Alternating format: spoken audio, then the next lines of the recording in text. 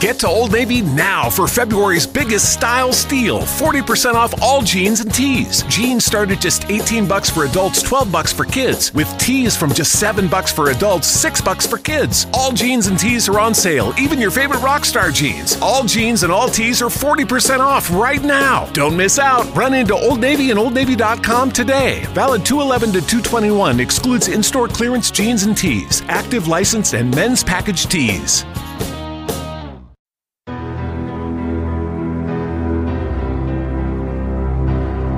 Black thing go from left to right, and I thought, I'm going to die out here. No one's ever going to know. I couldn't believe what my eyeballs were showing me. I'll never forget how evil the eyes were. It was horrible. I mean, I've never seen nothing that evil. It ran towards me at a rate that I can't even explain. Turned and stared at me, and this look of, I just want to kill you. I want to say it was human, but it wasn't. He was yelling at me to grab a gun. I was like, for what? He said, just grab a gun. And there's footprints all the way to the door of my house. It had went inside my garage, all the way to the door. 911, what are you reporting? Jesus Christ, you better... Sir? Zia! Hello? Get somebody out here. What's going on now, sir? That son of a bitch is about 6'9", I don't know. Do you see him now, sir? Yes, I'm looking right at him. Uh-oh. You're listening to Sasquatch Chronicles. Check us out online at SasquatchChronicles.com. If you've had an encounter, email me. My email address is wes@SasquatchChronicles.com.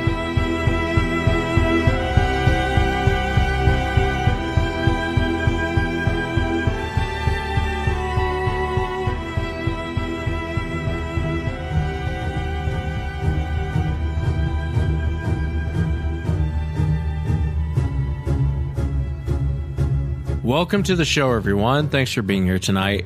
Got a great show planned for you tonight. Childhood encounters. I got two witnesses coming up. Ed, who had an encounter when he was about 14 years old, and he saw one of these creatures digging on the side of a bank. Very, very fascinating encounter. And then I'll also be speaking to Jimmy, who had two encounters with these when he was a child, and even it smashing the back door. You'll want to stay tuned for that. If you've had an encounter and you'd like to be on the show, shoot me an email. My email address is wes@SasquatchChronicles.com. And if you get a chance to check out SasquatchChronicles.com, you can get merchandise, additional shows. There's a daily blog. Please check it out if you get a chance. How's everyone doing tonight? Gosh, I can't believe this weekend's almost over with. It's about 1,000,000 degrees here in the Pacific Northwest. Well, it might be 1,000,001. It's hot, though. It's real hot here. And I hope wherever you're listening to the show, you're in a nice, cool place to get ready for some encounters tonight. Let's jump into it. I want to welcome Jimmy to the show. Jimmy, thanks for coming on. Absolutely, Wes. Thanks for having me. No, I appreciate it. I know you're on vacation. I appreciate you taking the time to come on. And, you know, when you and I were talking the other night, I was just blown away by the two encounters that you had. If you would, for the audience, maybe kind of start from the beginning. Where did all this take place, Jimmy? What state? This all took place in North Carolina. I was probably, I want to say maybe 6 or 7. I couldn't have been any much older than that. I'm 44 now. It's kind of relevant to the story just a little bit, but my mom wasn't the greatest mom. We moved around a lot, into several schools in the same amount of year, several schools and 3 or 4 schools in a year. We just moved around a lot. She was just, in a nutshell, she was just a horrible, abusive mother. A lot of abuse going on and growing up as a kid. So in a little bit later in the story, it kind of plays a part, and it's kind of relevant to the whole encounter. Yeah. But it started out, we had just moved from Illinois, and my stepfather, he's a Native American Indian, and he was married to my mom at the time. And we moved up to North Carolina, and they had a spot where they tore some trees down and put a trailer in. When they put the trailer in, the day we showed up, we got out of the car, me and my brothers got out of the El Camino, and my stepfather, Buddy, he literally looked at us and said, "Back in the trees, there's a hairy man. Stay out of the woods." And, you know, us never even hearing those two words in the same sentence, hairy and man, it was more of a, we didn't know what to think of it. And we kind of thought, yeah, whatever, and laughed. And he had, you know, he kind of laughed back at us like, well, I told you, kind of thing. And we weren't really at this place that long. I know that like I said, Mom wasn't the best of the moms, and she would leave us for day, night, you know, all day, all night, sometimes a little longer. And they left one day, and I want to say it was in the evening time. It was in the evening, and it was me and my brothers. We were just, once again, the story with the trailer. The trailer didn't have any skirting on it. It wasn't even anchored to the ground yet. It had got put in, the plumbing and the electric had all been hooked up just the day before we got there. So it didn't even have a porch in the back. It just had a make-way shift porch just to get into the front. And so when we were out behind the back of the trailer playing, we heard this just god-awful scream. Sounded like a woman getting kind of ripped apart is what it sounded like. It was just a big old bloody curdly scream. And so it got our attention, and we started walking back. And since this was kind of a newly constructed area, they had, you know, to take down some trees and whatnot. So the trees close to the trailer weren't really all that thick. And as we were walking, well, we couldn't have been 25, 50 feet away from our trailer. We weren't looking in the trees. We were just looking straight ahead. There was no reason to look in the trees. The sound of the scream got our attention. And as we were walking, and there was a big crack. And all of a sudden, the crack was in the tree, and we looked up, and the first branch that we've seen, there was, and the best way to describe it is literally it looked like probably about a 6.5 foot chimp. It kind of reminded me of a chimp. It wasn't super buff. It was black, hairy, and when we looked up, the way it was standing is if you can picture standing next to a flagpole and grabbing it with your hand and then totally extending your arm from the flagpole so you're straight out, and then holding on to the flagpole and moving your feet all the way up against the flagpole so you're actually kind of leaning out, but your feet are up against the flagpole and your arm is totally extended. This is how this thing was. And when it went to stand, the branch it was on, it broke. And it was, I want to say it was 12 to 15 feet up in the air. That was the first branch on the tree. When this thing fell, Wes, it was all sand and whatnot, so there really wasn't as much of a thud or anything that you would think or that you would recognize. But what stood out the most to us is when it landed, the legs barely even bent. Like it was, like for me, it was like stepping off a curb. But this thing, fell out of a tree, 15 feet, and it was almost like it was used to that. So it was mind-boggling to see that when it landed, it barely even bent its legs from the position that it was in. Me jumping out of a tree, fairly fit guy, I'm pretty sure I'd break a leg or I'd at least fall all the way to the ground. But this thing, it was almost like there was nothing there really to cause any resistance to it. When it landed, it just barely landed is what it looked like. It looked like it was just stepping off a curb on what we would do. When it landed, and we noticed it had kind of like a crap look in its eyes. It didn't change its face expression except for its eyes. His eyes got really wide. And us being kids, my brothers, like I said, I was 6 or 7, and my other brother was 2 years older than me, so he was either 8 or 9, and my brother Bobby was 2 years older than him, so he was 10 or 11, somewhere around in there. Well, we all took off running like a bat out of hell. Running to the trailer. Trailer's not that far away, like I said, maybe 50 feet. That was the day that I realized if I wanted to survive in this family that I needed to run faster than I did, because my brother Bobby, my oldest brother Bobby, got to the back porch. And the back porch was just made out of cinder blocks. Like I said, it's just trailer just got put there. They cinder blocks just so we could get up to it. He ran up and he bailed on us, man. He got up in the house, he shut the door and locked the door and just left us hanging. And so me and my brother, Galen, we were right next to the porch was an old freezer chest, but it had a top, like a plexiglass top. And the plexiglass top was very weathered and worn, so it wasn't see-through. It was hazed over really bad. And the only thing we could think of was to jump in there. And so we jumped in there, and the lid came down. And We were kind of expecting to be lunch after that. We were terrified. I was very terrified. It was very traumatic for me. Had lots of nightmares for years after this had happened. To point back to when it had fell and we took off running, one time as we were running, we glanced back, and when we glanced back, it paused, but it never ran. It never picked up pace. It just walked a curious walk behind us. So we just looked back once, and when me and my brother got into the freezer chest and shut the freezer chest, it walked right up to the freezer chest. We could see its silhouette right through the hazed over plexiglass, and all it did, it could have tapped on the side. It could have ripped it apart. It could have pulled us out. All it did was it kind of huffed at us, kind of like what a horse would do when they're breathing really hard, and they just go, it kind of huffed at us. And at that point, I was ready to scream. My brother, Galen, kind of got control over me. And it just walked away. We could hear it walk away, but it wasn't stomping. We just heard it walk away. And it was just too hot in that trailer. That freezer chest, we couldn't stay in there any longer. So we reluctantly came out, and my brother Bobby let us in.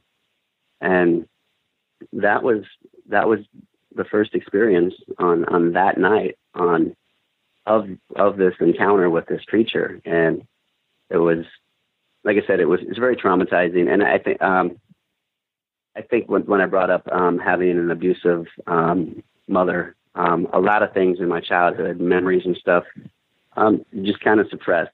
Bad things get put away, put in a dark spot, kind of forget about or whatnot. I knew after that day that I needed to be a faster runner because my brother Bobby smoked us, and he left us out there hanging.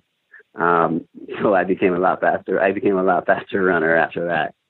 I bet. And, the other thing, too, is I just had a show on Friday, and the lady was talking about her husband locked her out of the house. He went running for the house. And so I think there's sometimes this self-preservation streak when we're running from fear to where I'm sure if, my brothers would have done that, there would have been a fist fight or something afterwards for doing that. But, I don't think it was intentional that your brother, or maybe you obviously know your brother better than I do, but I think it's self-preservation. You start freaking out and you're not really thinking straight on what to do. And so you lock the door behind you. I'm 100% with you. I don't think there was any ill went. Like he was like, yep, it's your day to get eaten. It was one of those, because like I said, we grew up in a very abusive mother. Yeah. And I can't count them any number of times where my older brothers took the heat, took the rap for something that may have gotten broken around the house because they knew that the beating to come that I may not survive, and they've taken it. No, I understand. So I don't believe it was anything to really, let us die. It was just one of those things where he was secure in himself, just the only way he knew how. Little did we know, it wasn't beeline for us. And with all my heart, I know it could have had us if it wanted to without really much trouble. It seemed more curious than anything at the most. I wanted to ask you, before we get into the next night or the next time you saw the creature, which is even more terrifying than this one. The same night. Yeah, the same night. But when you saw the thing, did it look like a chimpanzee in the face, or did it have human-like, you know what I'm trying to say? Not expressions, but features. The kind of features and stuff. Yeah. From the glance that we had, Wes, the closest thing I can tell you, man, is literally because we've seen Planet of the Apes as a kid, the original one before all these other ones came out, and to me that's what it looked like as a kid. It looked like one of the monkeys from Planet of the Apes in the face. There wasn't much hair around the eyes and the lips, but the lips did stick out. They were bubbled out, if that makes any sense. Kind of like a chimp, the lips stick out. I remember that it had darker hair, thicker hair, and like I said, we only saw it for maybe, gosh, if you put it all together, maybe 4 or 5 seconds by the time we saw it up in the tree, from the time it landed, from the time we took off, and then turned back, just glanced back to see if we were being chased, and then turned around even in more fear. It may be 5 seconds total. It couldn't have been any more than that, but I can promise you that was enough to give me nightmares and think about it for many years afterwards. I bet. Yeah, and I think anyone rational would feel the same way, you know. I mean, my God, seeing this thing and just being a bunch of kids out there, you know, and being terrified by this thing. God, I can't even imagine. You know, what's interesting is I listened to that, Jimmy, and I was thinking it must have been a juvenile or something, because it doesn't sound like King Kong. I mean, you mentioned this thing was, what, 6.5 feet tall or something? Maybe. It looked, you know, my stepfather wasn't very big. He wasn't a very big guy. I'm 5'8", and I think he might have been 5. Right now I'm 5'8", but as a child I was younger. I mean, I think my stepfather was like 5'7", and this thing, you know, like I said, it was never fully standing up straight, but it might have looked 6.5 feet maybe at the most, at the very most, you know, and that's me judging as a 6 or 7 year old, you know, the height. Yeah. It wasn't ginormous like the second one. It wasn't, not even close. It was night and day. Well, so tell us what happened. So you guys obviously get out of the freezer at this point, and you go and you talk to, you guys are all talking. Is there any sort of conversation as far as what the hell was that thing? You know, I think for the first, few hours, we were just in fear. I honestly, I don't remember much past the main thing I remember after that. No, I don't. I'm sure we did. I'm sure we did. I just remember later that evening, after had been scared so much that we got out one of those old ghost guns that flashes a ghost silhouette up on the wall with a flashlight. It's basically a flashlight that has a ghost silhouette, and I think we all just stayed in our dark room just trying to scare each other after that. I don't know if it was a rush as a kid being scared, but then all of a sudden, because I was more freaked out than my bigger brothers, I think it became more of a game to them to scare me. Yeah. And so, and the one thing, the one relevant thing I wanted to bring up was the hairy man, the phrase hairy man. I had never heard it prior to that. Never even thought about the words hairy and man being in the same sentence. And then I never heard it after that. And so, I don't mean to name drop, but my son, I had told my son, my second, the youngest, he's 9. I told him, I was telling him about, what had happened to us when I was a kid. And so he became infatuated with Finding Bigfoot. And, we watched all the episodes, all the seasons. And then one episode they were talking about the Uwharrie National Forest, which is in North Carolina. And they literally, Moneymaker said, the Native Americans around this part, they call him the hairy man. And when he said hairy man, the floodgates opened up. All these memories that were just long locked away just flooded out. And I was just blown away about how much I was able to remember, how it just it basically unlocked the door. It was nuts. And, not a lot of people aren't fans of Finding Bigfoot. I was a fan of Finding Bigfoot, and so it started getting redundant. And, but they did kind of thrust the subject out there and in the mainstream a little bit. And, we got to give them props for that at least. No, absolutely. I agree with you 100%. It kind of brought it to the public's attention. And however you feel about Finding Bigfoot, it's kind of, it doesn't really matter. But it brought the subject to the public's eye, and that's very important. And that's cool. Yeah. That's cool that they did it. And a lot of people bash Finding Bigfoot, but like I said, it's all we got on TV.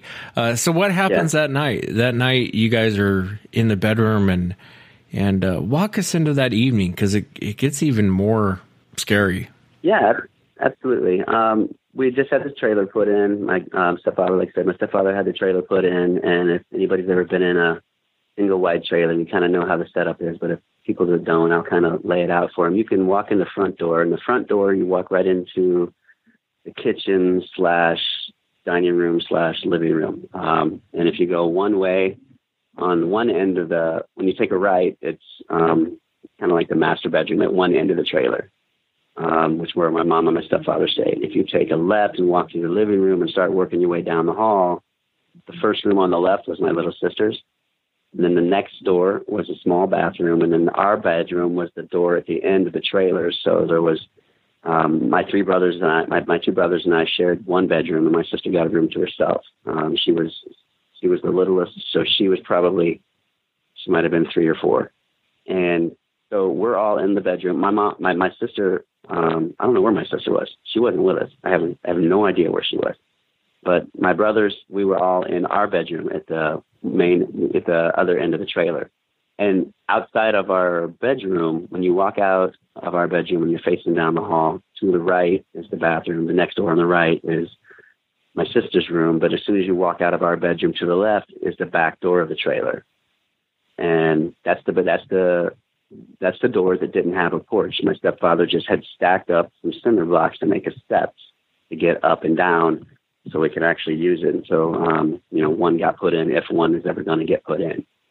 I remember it was kind of a brighter moon night, and my brothers had the ghost gun out, and they were flashing the ghost silhouette, shining up on the wall. And every time they turn it on, we'd all scream. We were just boys being boys, scaring each other, and mostly them trying to scare me. But, I'm kind of still a little freaked out, I imagine. And so they're shining it. And I guess it gets to a point where I'm too scared and I'm throwing too much of a fit. And my brothers open up the curtains to let some of the moonlight in so it wouldn't be as scary. You have the lights on and you have too much light in. You can't really see the silhouette from the flashlight that's shining an object on the wall. So they didn't want it to be too bright for me to ruin the fun, but give me enough security that I had some light to see what was going on. And when they opened up the curtain, the moonlight never came in. It was like there was never even a moon out there. And then my brother was shining the thing, and he went across the window. And keep in mind, people that haven't been in a trailers, to get up in a trailer, you got to take 3, 4, 5 steps. So it's probably 3.5 feet up off the ground just to be floor level, what we're standing on or what would be on outside. And so when he shined that ghost gun across the window there, man, it went right across the face, right across the eyes of a Bigfoot. There's nothing else it could have been. There's zero anything else it could have been. The shoulder width of it was bigger than our window on the trailer. So we never got to actually see how wide it was, but I know that it was at least 4 foot wide. Its head was never fully exposed, so its head was still higher than our window, and which explains why we couldn't see any moonlight. The damn thing took up the whole window, and when they shined the light across it, and it went across its eyes, it did the same eye expression as the one that fell out of the tree. Its eyes got really, really big, and it kind of moved its lip, and when it hit its eyes, I was on the left side of our bed, and when I seen it, I jumped over our bed. I don't think I touched our bed. I landed on the other side, but by the time I had landed on the other side, Wes, that thing was standing in front of the window. It went around the side of the trailer to our back door, and I don't know if it had a cinder block in its hand or if they're just that quick, but it grabbed one of those cinder blocks and it threw it through our back door.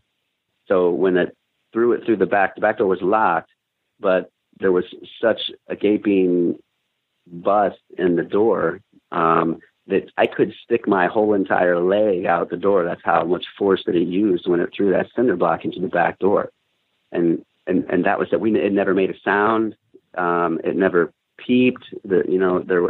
We didn't hear anything, but we were terrified. And we were extra terrified because now we had to look my mother in the face and explain to her how this door is tore up. And we just knew the repercussions that come for that were not going to be fun. That's what happened. It was this one looked completely different than the one we've seen, but it may be because as they get into adulthood and get older, their facial structures may change somewhat. I don't have an answer for that. But it looked like just a classic drawing of a big brown Bigfoot, a big brown Sasquatch. I think you've had sketches on. I do remember seeing white of the eyes. I know some people say that it's all black, I do remember seeing whites of the eyes. I don't remember the color of its pupils. I don't remember any eye shine, which is troubling after hearing a lot of stories where people see eye shine. We had a flashlight directly in his eyes, and I don't remember any eye shine. I might not have been because I didn't stick around long enough to see, but I bailed. But its hair was nowhere near as thick as the one that we see in the tree. It was a lot thinner as far as, like, if, I don't know, maybe you know how dogs have mange and their hair is not very thick. You can see skin through their hair because some of their hair is falling out. I remember seeing some of the hair, and I mean, not some of the hair, but some of the skin. It was huge. There's nothing else it could have been. And that's what happened. And then when my mother and stepdad got home, we had to face the music and tell them what happened. And my mom wasn't buying it, and she kind of went into a rage. And then, but we brought it that, but he said it was the hairy man. It was the hairy man. It was here, the hairy man. And I kind of remember them getting into pretty much just about a knockdown drag out in the kitchen, and about, what had gone on. And then my stepfather kept trying to tell us all that it was our nephew or our cousin in a monkey suit.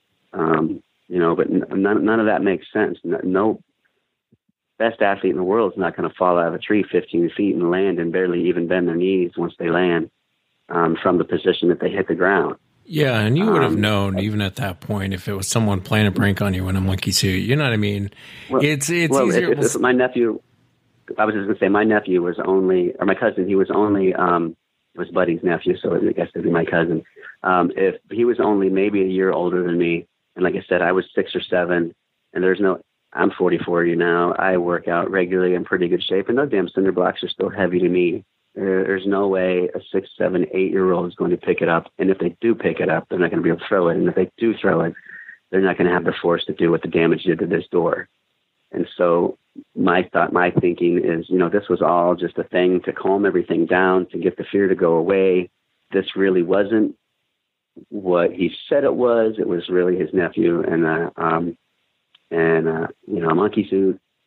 And, none of it added up. And then maybe if we were in my mom's bedroom on the other end, where the actual hitch for trailers getting pulled, they have a hitch, and it's on one end. Maybe if it was on that end and there was a couple people trying to pull a prank with a giant costume, but we were on the opposite end where there's no hitch, there's nothing there to get up on, to make yourself look giant. There was nothing there. When this all happened, that night, I remember everybody frantically packing all our clothes, throwing them in garbage bags, throwing them back to the El Camino, and we left that night. Never came back. And the explanation the whole time growing up was it was just my cousin in a monkey suit. I know better. Well, I know better. If it was just a kid in a monkey suit, why pack up and leave? And that's the other thing. If it was our nephew, why not go beat his ass and straighten things out? Not just tuck tail and run. If it was my nephew, why not have him come over and apologize? Or my cousin. I believe it was all just to try to smooth things over, to not terrify us anymore, to keep us calmed down. But I think I was beyond that point. And when we moved back to Illinois to another trailer court, this trailer court had a cornfield behind it, and there was just a small tree line that was all it was just a divider of property. The tree line was maybe 3 trees deep.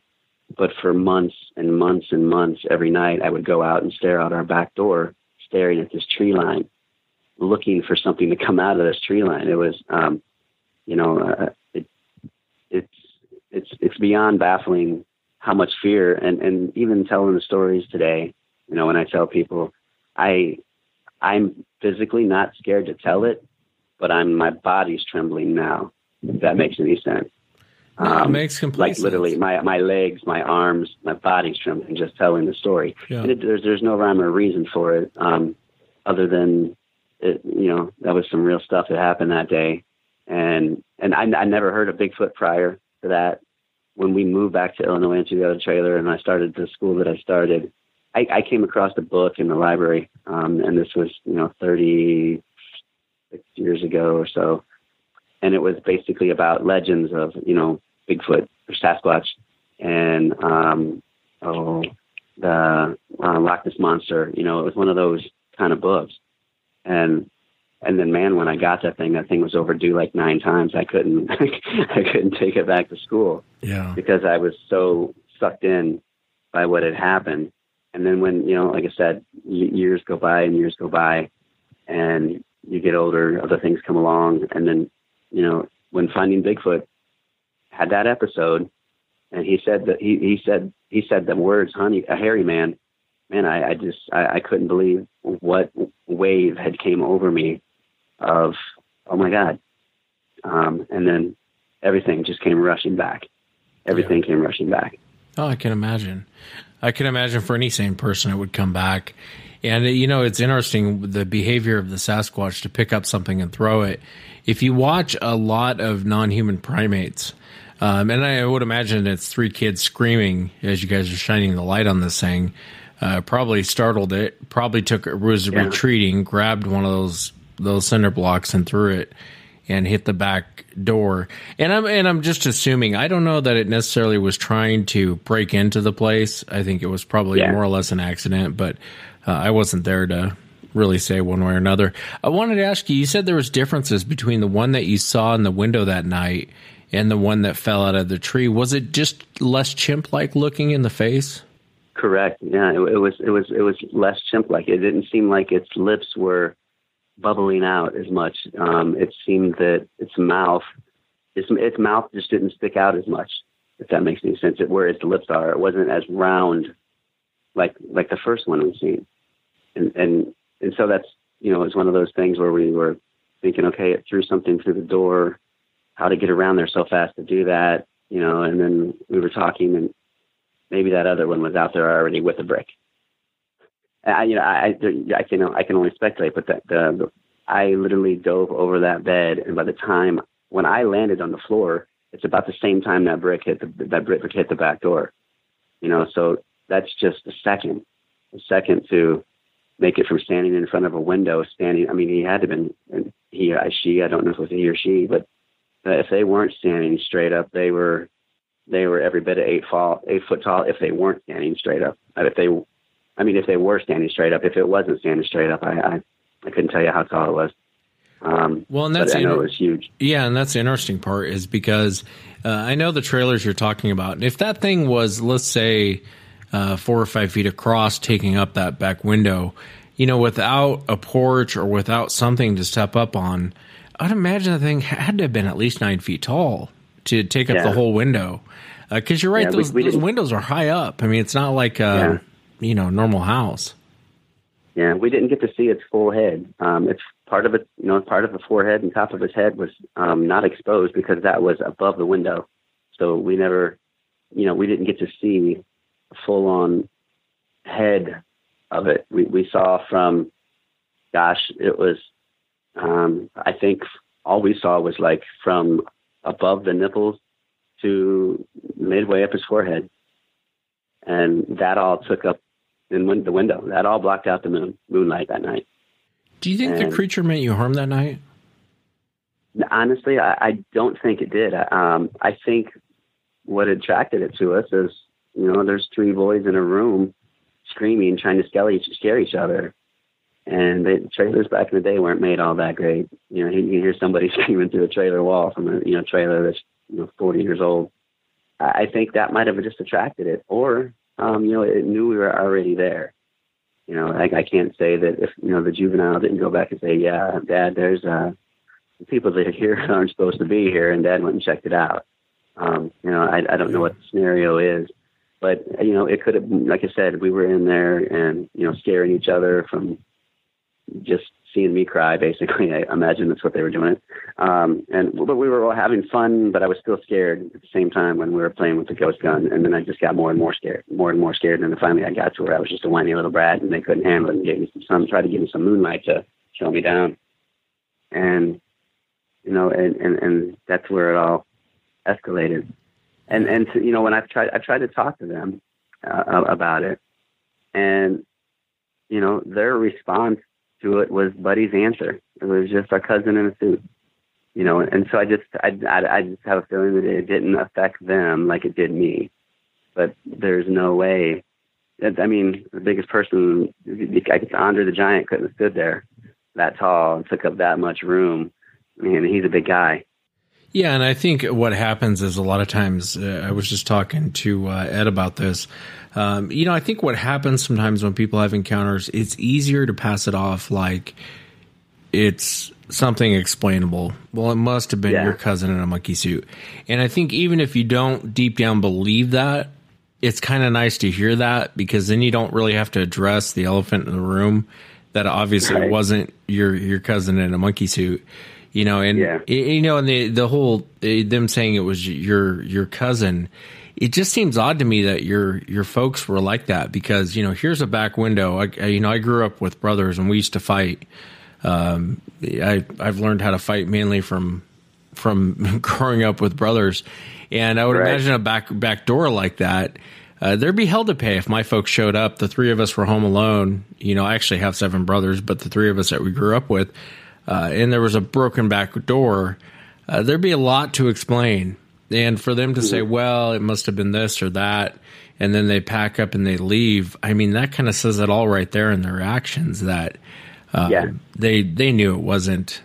You know, if some kid broke my back window, whether it was my nephew or my cousin, I'm going to go grab him by the ear, drag him back, and yell at him for a while for breaking my back door. And the fact that they didn't, they just said, let's pack up and we're out of here.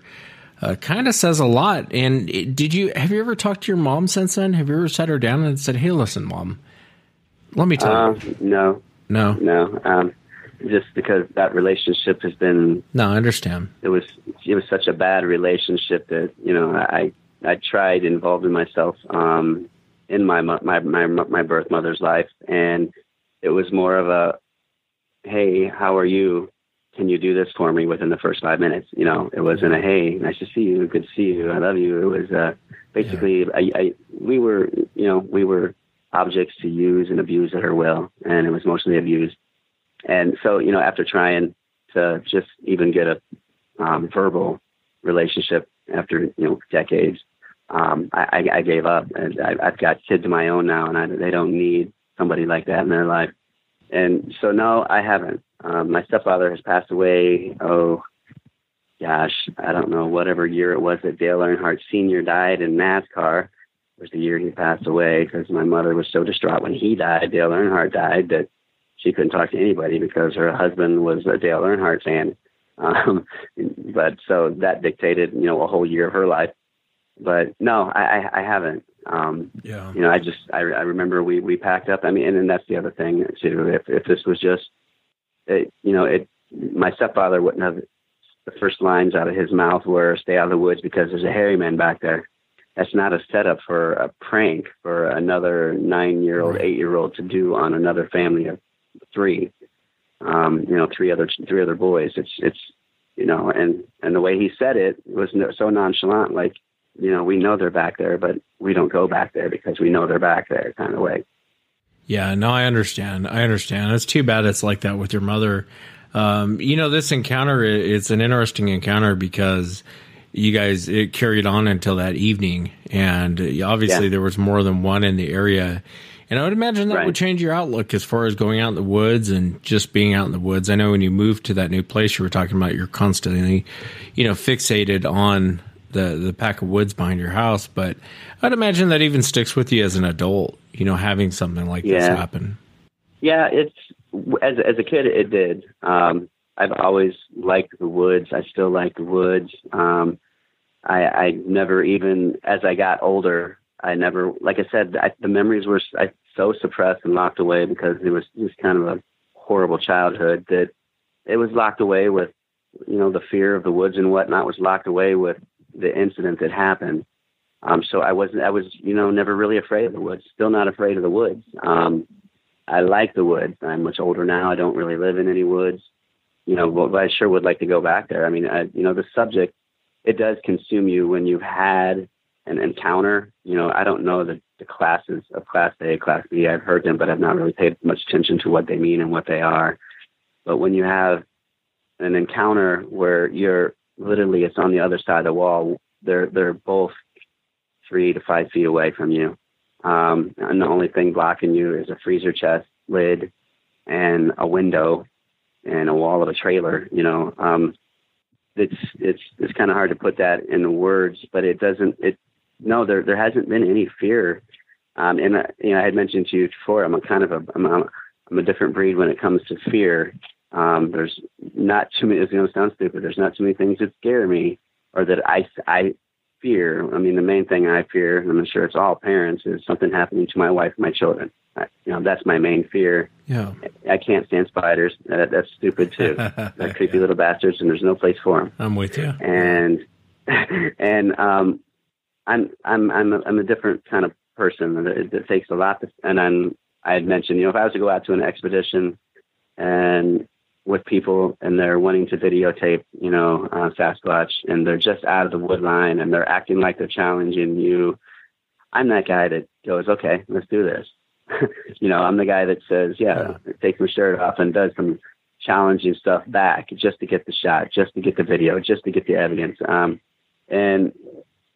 But again, when we had mentioned and talked about the fear and whatnot, I'm still sitting here. I don't scare easy, but I'm not scared telling the story, but I'm trembling right now. I'm that guy that's pretty much fearless, but I'm trembling telling you the story. No, I understand. So, I'm not sure, when there's all the talk of infrasound and projecting feelings on people, I don't get this way, telling other scary encounters where I've had a few car accidents that I should have been dead. I don't get that way telling those, those are legit things that everybody in the world can believe and do believe, because I have some pictures. And I don't get that way. But when I talk about this, it's my body's trembling and there's no rhyme or reason for it. And I remember you talking, I think his name was Rick or Rich. And he said that, I feel like I'm offending them by trying to go out. If he felt like there was emotions projected on him, and that was just like 3 shows ago, 2 shows ago. Yeah. That's kind of how it feels.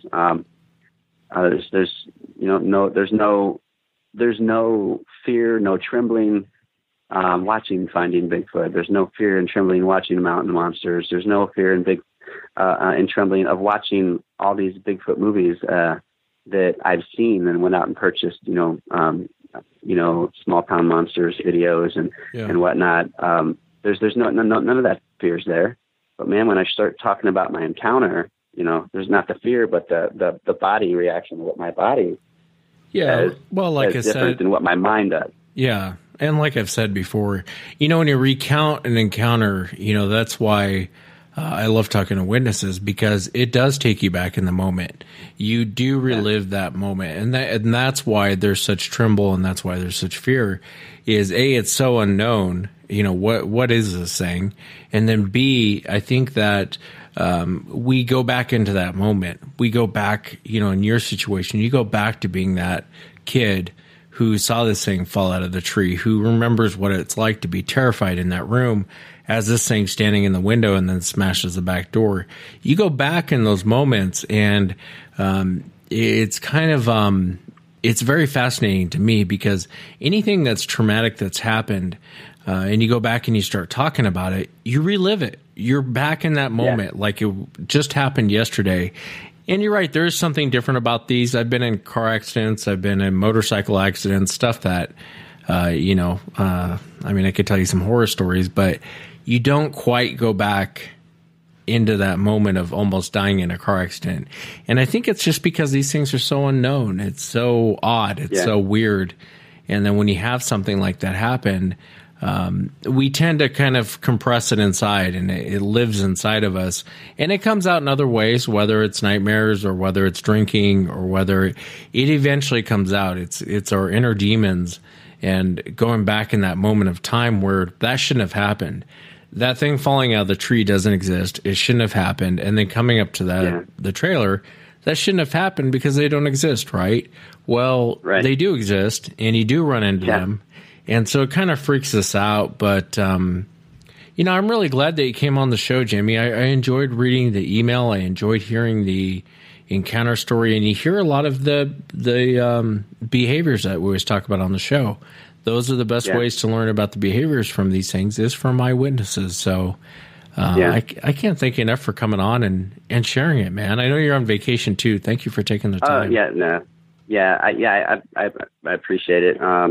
I came across your podcast while I was, looking at other podcasts, and they were just, not to put anybody else down. I'm not here to do that, but they weren't even close to yours, Wes. I heard one episode, and then I started binge listening to all your episodes, and then it started to irritate me because I couldn't get access to the ones that I wasn't a member of. So I became a member so I could get access to those. It really is an addictive show, and more importantly for people that's had encounters, whether it's a sight encounter, whether it's you think one's there, you hear one. Your show, man, is therapy. It really is therapy that you can't get anywhere else. I wanted to thank you for that. I know you get that a lot, but it really is because this subject, if you have an encounter, it can consume you. It hasn't consumed me to where it's all I think about. It does consume my free time of when I can multitask. I'm listening to your iPod and your podcast. I appreciate that. I'm going to be going July 8th. I live in Georgia now, and in July 8th in North Georgia, there's a Bigfoot museum called Expedition Bigfoot.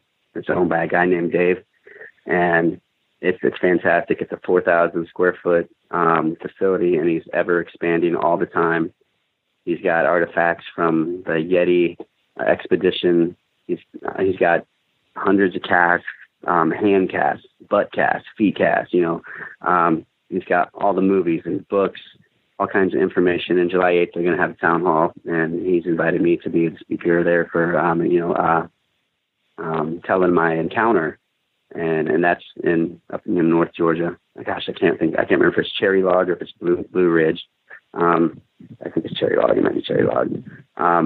But yeah, Expedition Bigfoot's a fantastic place. And it just opened about just over a year ago. And that's where I'm going to go with it. But I wanted to leave you with, I appreciate what you do. I couldn't have got the kind of therapy. Basically, it's therapy. I mean, you might say it's not, but it is for people with encounters. And these other podcasts, they weren't fulfilling. They offered nothing but more of an irritant than anything. You're legit, and I appreciate you for that. Thanks, brother. I appreciate the kind words. That's really nice of you. You bet.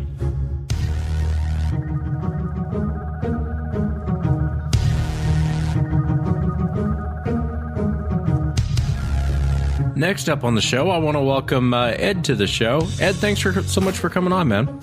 Oh, is that my pleasure? And I know you had an encounter when you were younger. If you would, for the audience, could you kind of start from the beginning, tell us what you're out doing, and just kind of walk us into what you saw? Where did this happen to, Ed? What state? It was in New England. I'll just say okay. Sort of New England area in the middle of the woods.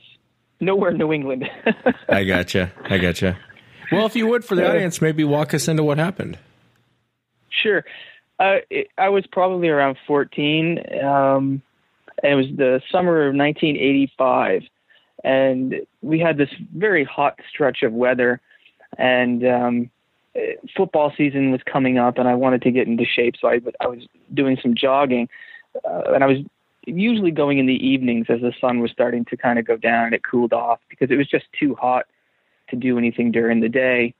And down the end of my street, there was this, dirt road kind of thing that paralleled some train tracks that would, north up into basically all the way to Canada. There was nothing but woods.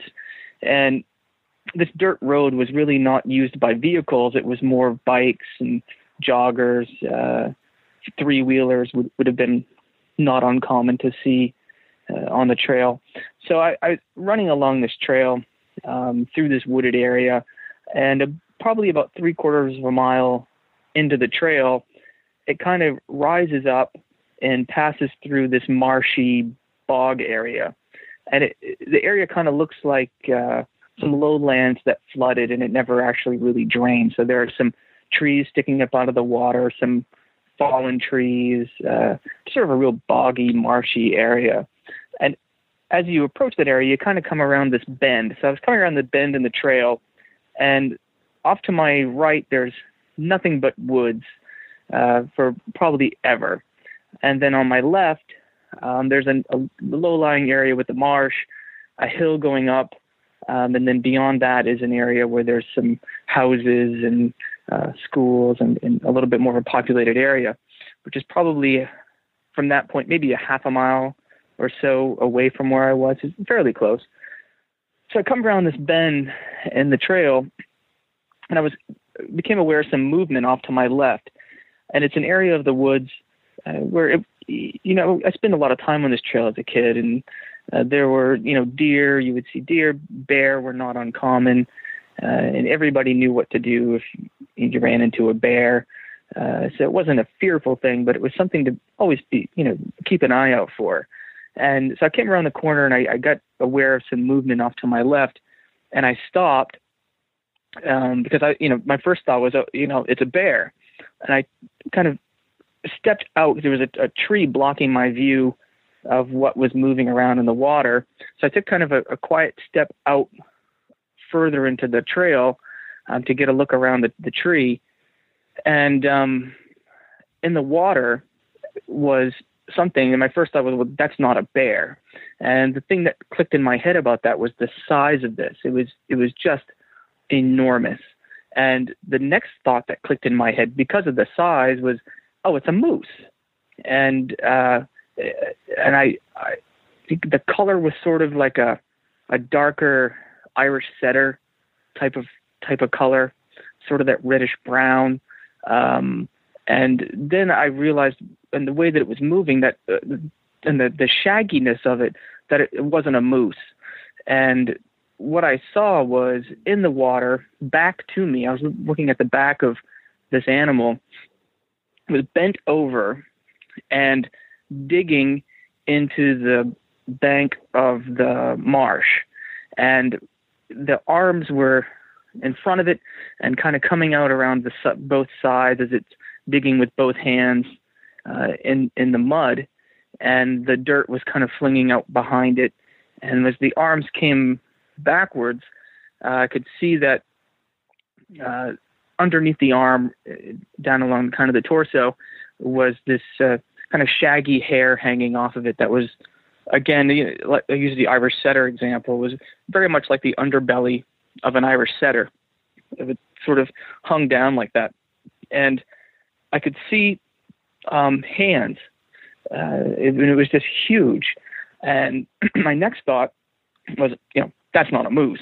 And I turned around and I buggered out of there so fast. I ran at full tilt all the way down the end of this trail, maybe about 3/4 of a mile to where the road was. And as I'm running away, I'm, terrified, thinking, this thing's coming after me. And, this thought in my head, oh my God, that was a Bigfoot. And I'm running down the trail, and I get to the end of the trail, and I ran so hard I actually threw up. I started to vomit when I got to the end of the trail, and then it wasn't very much further from the end of the trail to my house. So I ran to my house, I ran inside, ran up to my bedroom, shut the door, and immediately started watching out my window, which overlooked the direction I had just run from, as I was waiting for this thing to be coming up the street after me. And the whole encounter probably took, I don't know, maybe 10 seconds or so. I mean, just enough time for me to understand there was movement to my left, to step out, think, oh, that's not a bear, it's a moose, then to realize the behavior that I was seeing and the kind of general look of it and think, that's not a moose, and to see the hands and the arms coming backwards, and I just turned and bolted out of there. I don't blame you. I would have too. What was the creature doing? Was it digging? It looked like it was digging, and it was back to me, bent over. So I can't give you an estimate of the height, and I don't know how deep that water actually was. I never went down in there.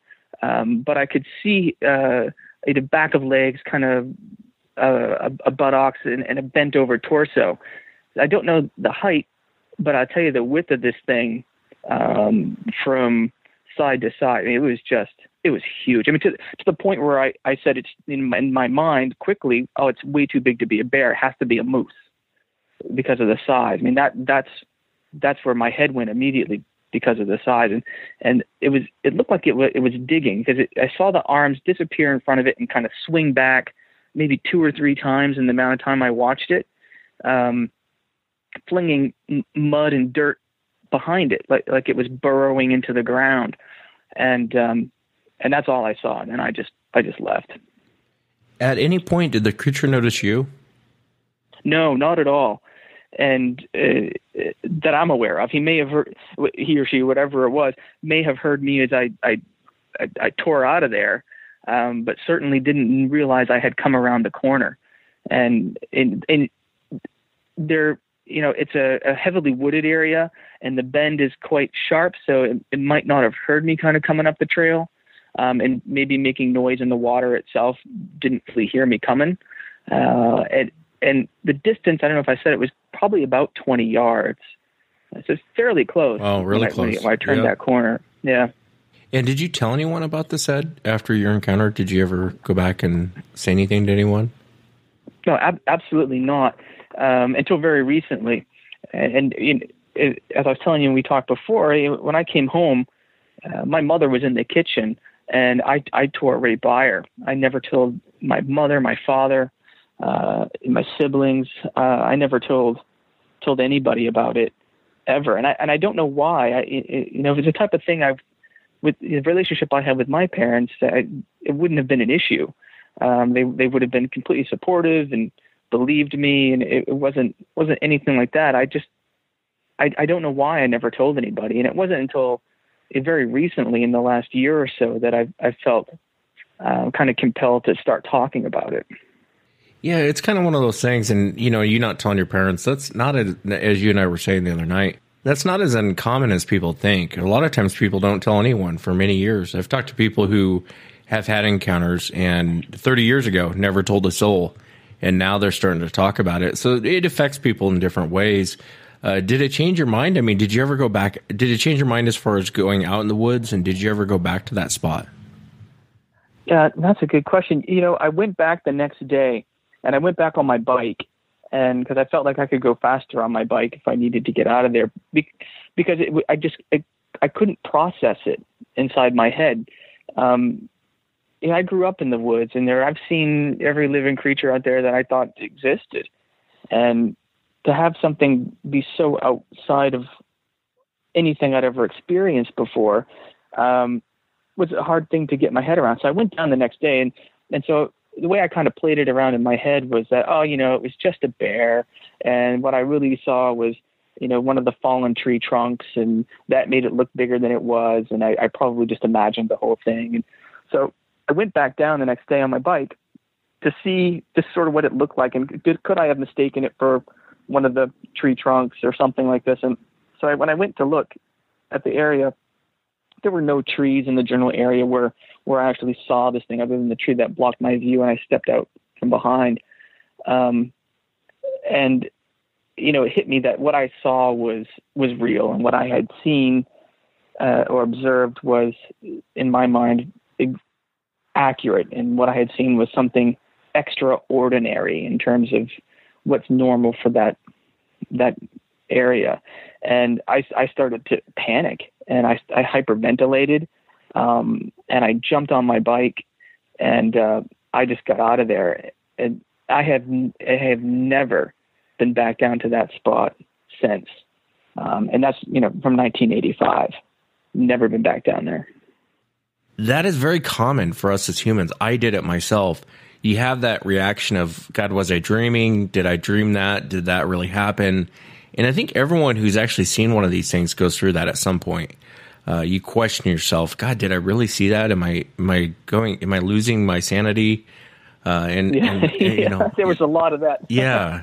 And I think that's very common, you know, with a lot of people I talk to. You know, that seems to be the number one thing people will say after an encounter is, I didn't really believe it. I had to go back, or I had to convince myself. You know, a lot of times people will say, well, it was just a bear. It was just a bear. It was just a bear.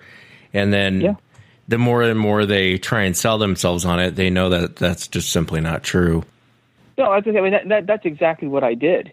You know, for many years, I you know, my background with Bigfoot to this point in up to 1985 in my life was really, you know, the $6 Million Man episode and the In Search of with Leonard Nimoy. I mean, that was it. That's all I really knew. I'd seen the, you know, the odd clip about Bigfoot, but it wasn't something that was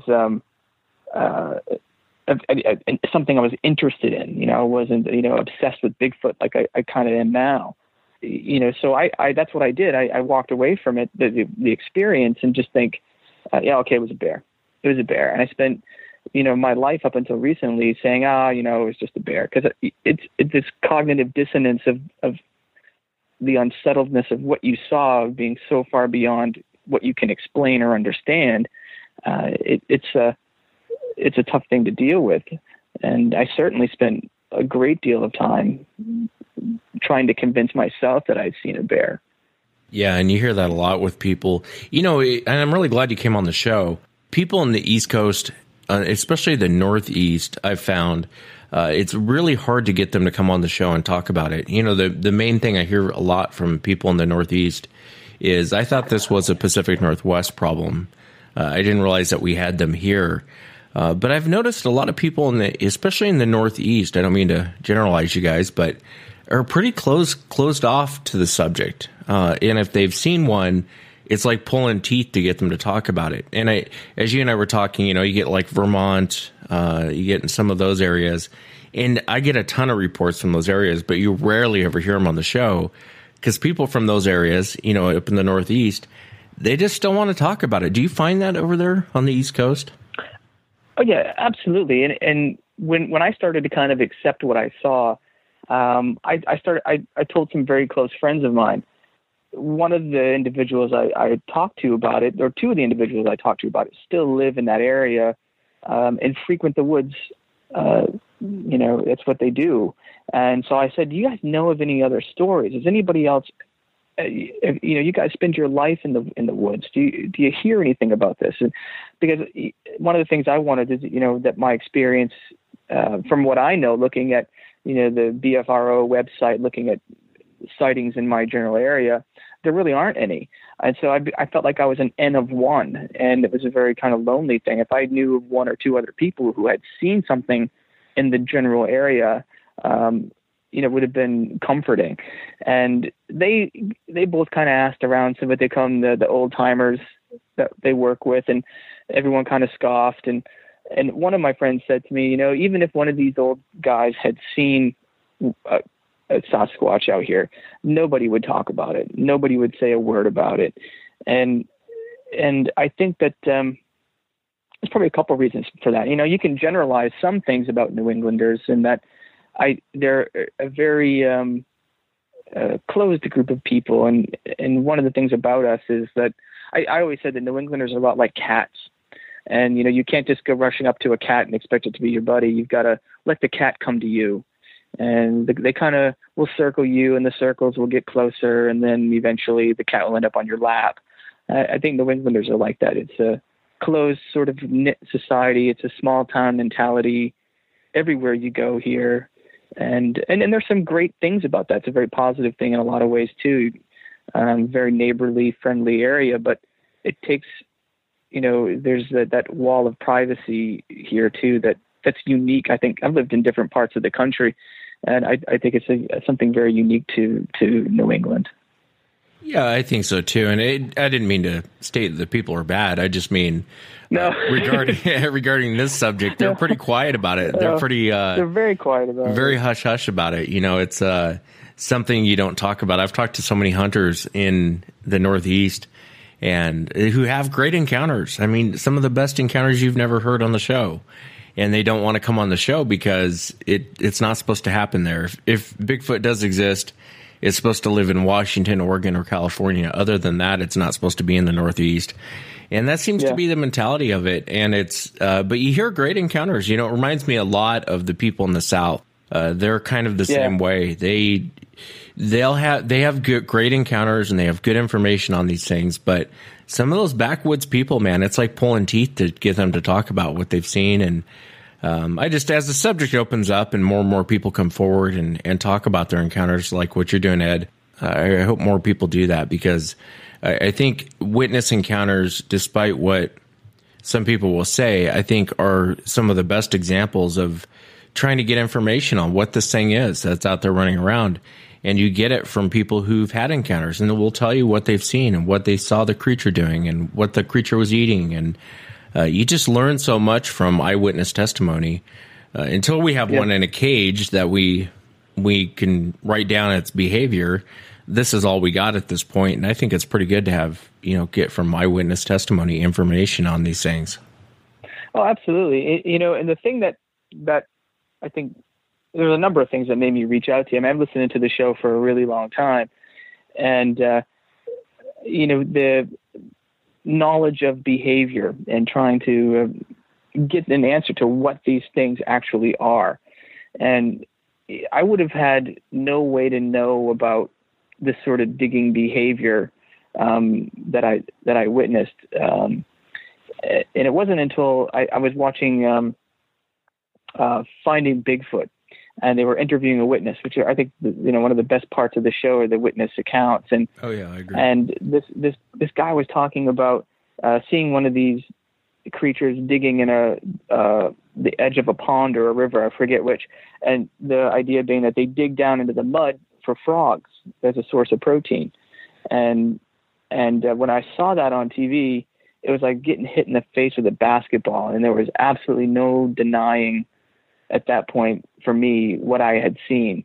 And that type of behavior, the bent over digging in the banks of this swampy area, it was such an unusual thing to see. I've never seen an animal do that, and that always sort of was one of the things in my head that I couldn't rationalize. Why on earth would it be digging in the side of this swampy area in the mud, and what's it doing? What's the point of that? And it was that corroboration of what I had seen and a rationale behind it, looking for protein, that really struck me to own up to what I had seen. Yeah, and I've talked to witnesses before that have seen them digging. As you and I were talking the other day, I had a witness on one time. She thought it was a bear cub, because she saw it from behind, and she said it was digging. And as she slowly approached it, it actually turned around and looked at her, and she said, "That's not a bear." And I asked her what she thought it was doing. She goes, I don't know if it was eating worms or if it was trying to get little grubs or whatever, but it was digging in the dirt and seemed to be every once in a while putting something up towards its mouth, but she saw it from behind. And so you hear that behavior. Like I said, you hear that behavior from a lot of witnesses where you catch them in the act of doing something. It's like I had the lady from Manitoba on, and she was talking about, it walked out to the lake and was standing out there pooping in the lake. So it's kind of interesting to hear certain behaviors from these things. And you really get that from eyewitnesses. But I really appreciate you coming on, Ed. I really appreciate you taking the time to share the encounter. I know it's tough to come out and talk about it, but I really do appreciate you coming on and taking it is. But you know what, Wes, and something we touched on the other night too, is that one of the things that I didn't realize was happening with me was, I don't remember when they started, but I know that it was since 1985, and while I was still a teenager, I started having horrible nightmares about Bigfoot, multiple times a year. I mean, sometimes it was, once a month, and it was paralyzing night terrors. And I didn't put two and two together. I never knew why these were happening. I remember, years ago telling my wife about them and being, I don't know why I have all these horrible, terrifying dreams about Bigfoot. I mean, what is this about? And once I started talking about it and telling a couple of friends and my some people in my family about it, the nightmares stopped. And I haven't had one over a year since I started talking about this. And so that acceptance of finally, coming to grips myself with what I saw is a very important thing that happened. And certainly listening to your show has been a big part of that. And, like I was telling you the other night, listening to the show, it is sort of like a support group. We are all kind of there for each other with these stories that we can't take any place else. As I was telling you, I'm a scientist, I'm a physician, and if I were to start telling people about what I saw, it could do some professional damage to my career. And that was something I think in the podcast last week that inspired me to reach out to you as well, is the lack of credible scientists who have seen these things that are willing to come out and say, hey, I saw something, I don't know what it is, we should go find out. And it's a shame that with the scientists that, our job is the truth, and to not be able to tell the truth is a very uncomfortable situation. Yeah, no, it is. It is. And I'm assuming you're referring to the Dr. Bindernagel episodes that I did. Yes. Yeah. Yeah. That was such a great interview. Yeah. And he, Dr. Bindernagel actually hit on a lot of the points, as far as why science doesn't really look at this subject. Everyone, and he hit it right on the head when he said, everyone thinks scientists are open-minded and they're searching for answers and searching for truth. And, I don't want to beat scientists up too much, but that's not really true. You kind of fall into line to the agenda that's already been presented. And if you think outside of the box, then you're looked at as kind of, they raise the eyebrow at you, like, what are you doing? Let's go with what we know here. And that's a shame, because that's not really when you think of science, that's not really what you think of. You would think that they would be open-minded. They'd be looking outside of the box for answers. And, as you and I talked, there's a lot of different professors that actually listen to the show.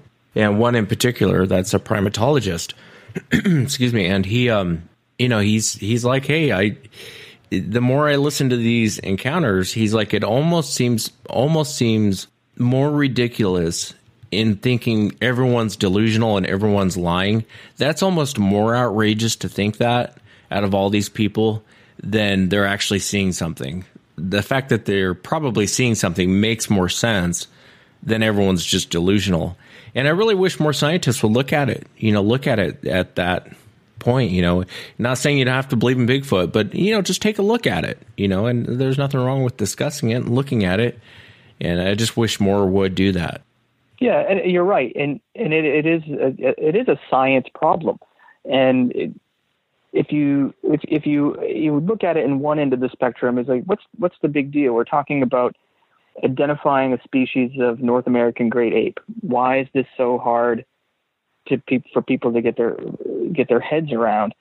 And then you have we talked about the other night, the other end of the spectrum, where you almost go into the paranormal with Sasquatch and some of the more unusual descriptions of behavior or other aspects of the mystical, almost Bigfoot. And I think that's the problem that scientists have, is having to deal with that end of the spectrum, because it's, the paranormal isn't necessarily something you can measure. It isn't something you can put in a lab and control and try to study it and understand it. And I think, when you start mixing paranormal features to the existence of something, then it becomes a much less attractive thing for scientists, because as soon as you start going down that road, then you're nuts. And that's unfortunate. And I get that. I completely get that. And I can understand that from a science point of view, why they wouldn't want to touch that, because how do you measure? It's like chasing a ghost. How do you measure that? You can't measure that. But there is enough physical evidence to show that something is out there. You can put all the paranormal stuff in the back of your head, and just look at what we would call normal. I mean, the footprints, the audio, and some of this other stuff, and the eyewitness testimony, and take a look at it. And I agree. Sometimes on the paranormal stuff, it's kind of like, well, I don't know. But after a while, when you start hearing stuff over and over and over and over again from different credible people, you're not really sure what to make of it. But, you know, I really, and I can appreciate why scientists wouldn't want to get involved in that. It's like why scientists aren't involved in, you know, ghost hunting. I would imagine it wouldn't be that hard to prove to someone demons are real if you really wanted to show them. But the problem is you can't measure it. You can't put it in a lab. You can't write down this. You can't write down that. It's more of just an experience. And I don't know why I'm going off on that tangent, but but that's important. Yeah, it just gets frustrating after a while for them not to look into this. You know, there's enough people that have come forward. There's enough cops. There's enough credible people that have come forward that have had encounters. And what's interesting is that everyone kind of says the same thing. You're not one person really isn't that far off from the next, and you're talking about completely different geographical areas of the United States, for example. And you got a huge range of people that are seeing this thing. And it's not, you know, it's not as cool as everyone thinks to have a Bigfoot encounter. I think most people who've had encounters probably wish they would have never had an encounter. So it's not the cool thing to do to come forward and say, hey, I've had an encounter. It takes a lot of balls to come forward and say, hey, I saw this thing. I don't know what it was, you know? Yeah, you're right. And, you know, I think you hit on another really important point. Where a lot of people wish they had never seen this thing. And, you know, if you'd have asked me a year or so ago, you know, I wish I'd never seen this thing. I wish I'd never had gone jogging that night. I wish I'd never seen this. And, but now it's different. Now that I feel okay about what I saw and able to talk about it a little bit, I think, I wish I'd stayed there a little longer. I'll never see one again. I'd love to see one again because I really want to know what these things are. And, you know, that's the scientific curiosity that now I've, you know, the idea of, well, I have to understand what I've seen scientifically because that's how I operate. I wish I could see it again and go back in time and stand there and see what would happen if it noticed me. See if I, you know, go down the next day and actually look for tracks. I didn't do that because I didn't even think about looking for tracks. It never even crossed my mind. And then by the time it hit me what I had seen, I just wanted to get out of there. I started to panic, and I had to, you know, is the thing still here? Is it going to lunge out of the woods? And I just got out of there. But, you know, today I probably would respond a little bit differently, particularly now that I've been able to process it in a way that I think is healthy. Well, and it's that is the question, isn't it? What is this thing? You know, I talk about shooting this thing all the time, and people get so upset. I mean, you wouldn't believe some of the crazy emails I get and messages I get with people who are so irate over that. I'm not saying shoot it for my benefit. I'm saying shoot it for the public's benefit, for science's benefit, for this creature's benefit. It's not so much that it needs to be proven in my eyes because I've seen it. I know they exist.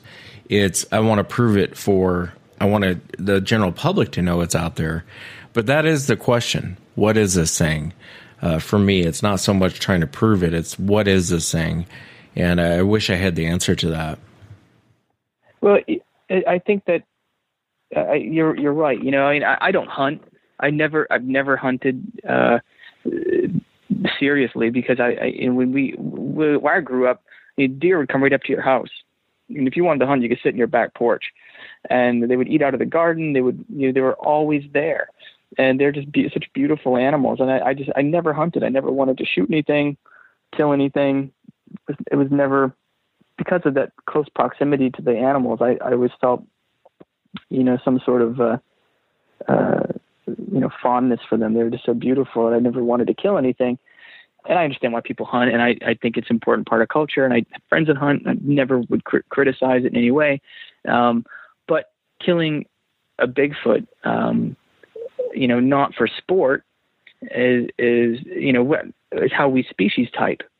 And you know, you go to animal collections all around the country and different natural history museums, and they are the species type identifier everywhere, from birds to small mammals. And that's how you identify a species. And if you can identify the species, you can better understand it, see where it falls in line with the evolutionary scale of primates. And then if you need to, protect the species. You know, your argument for having a body is not unreasonable for science, and it isn't, you know, a sport of killing Bigfoot. It isn't to take a corpse around and to like a circus at a peep show. It's about trying to protect the species and understand what it is. And I think that, you know, you never condone the killing of anything or anyone, but when you're trying to identify a species, you have to be able to study it. I don't think that's unreasonable.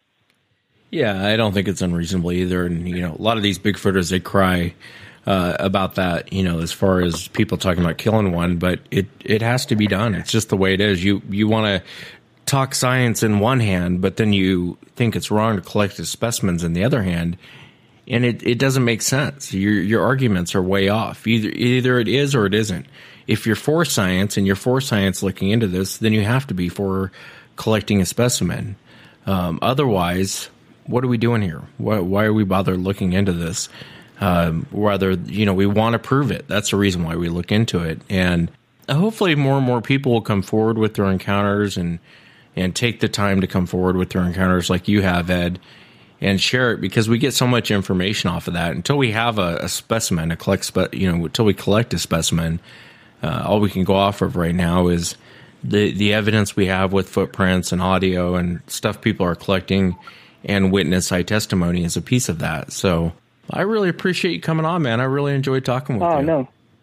Thank you so much. I really appreciate it. I appreciate the podcast. Like I said, it's been a great resource for me to kind of process what I went through. And I think that's true of a lot of people who listen and never reach out to you, and certainly true of the people who do reach out to you. I hope you get more people from New England willing to talk about it now. I think I'd love to know what's really going on up here in this part of the world, because I the Appalachian Trail coming right through here. I mean, there's a super highway of forest, and I'd love to know. No, I'd like to too. Thank you so much, Ed, again, for coming on. I really appreciate it, man. Oh, you're very welcome. Thank you for the time, and again, I really appreciate all your work, Wes. And that's it for tonight, everyone. Remember, if you've had an encounter, shoot me an email. My email address is wes@sasquatchchronicles.com. If you get a chance, please visit sasquatchchronicles.com. Until next time, everyone.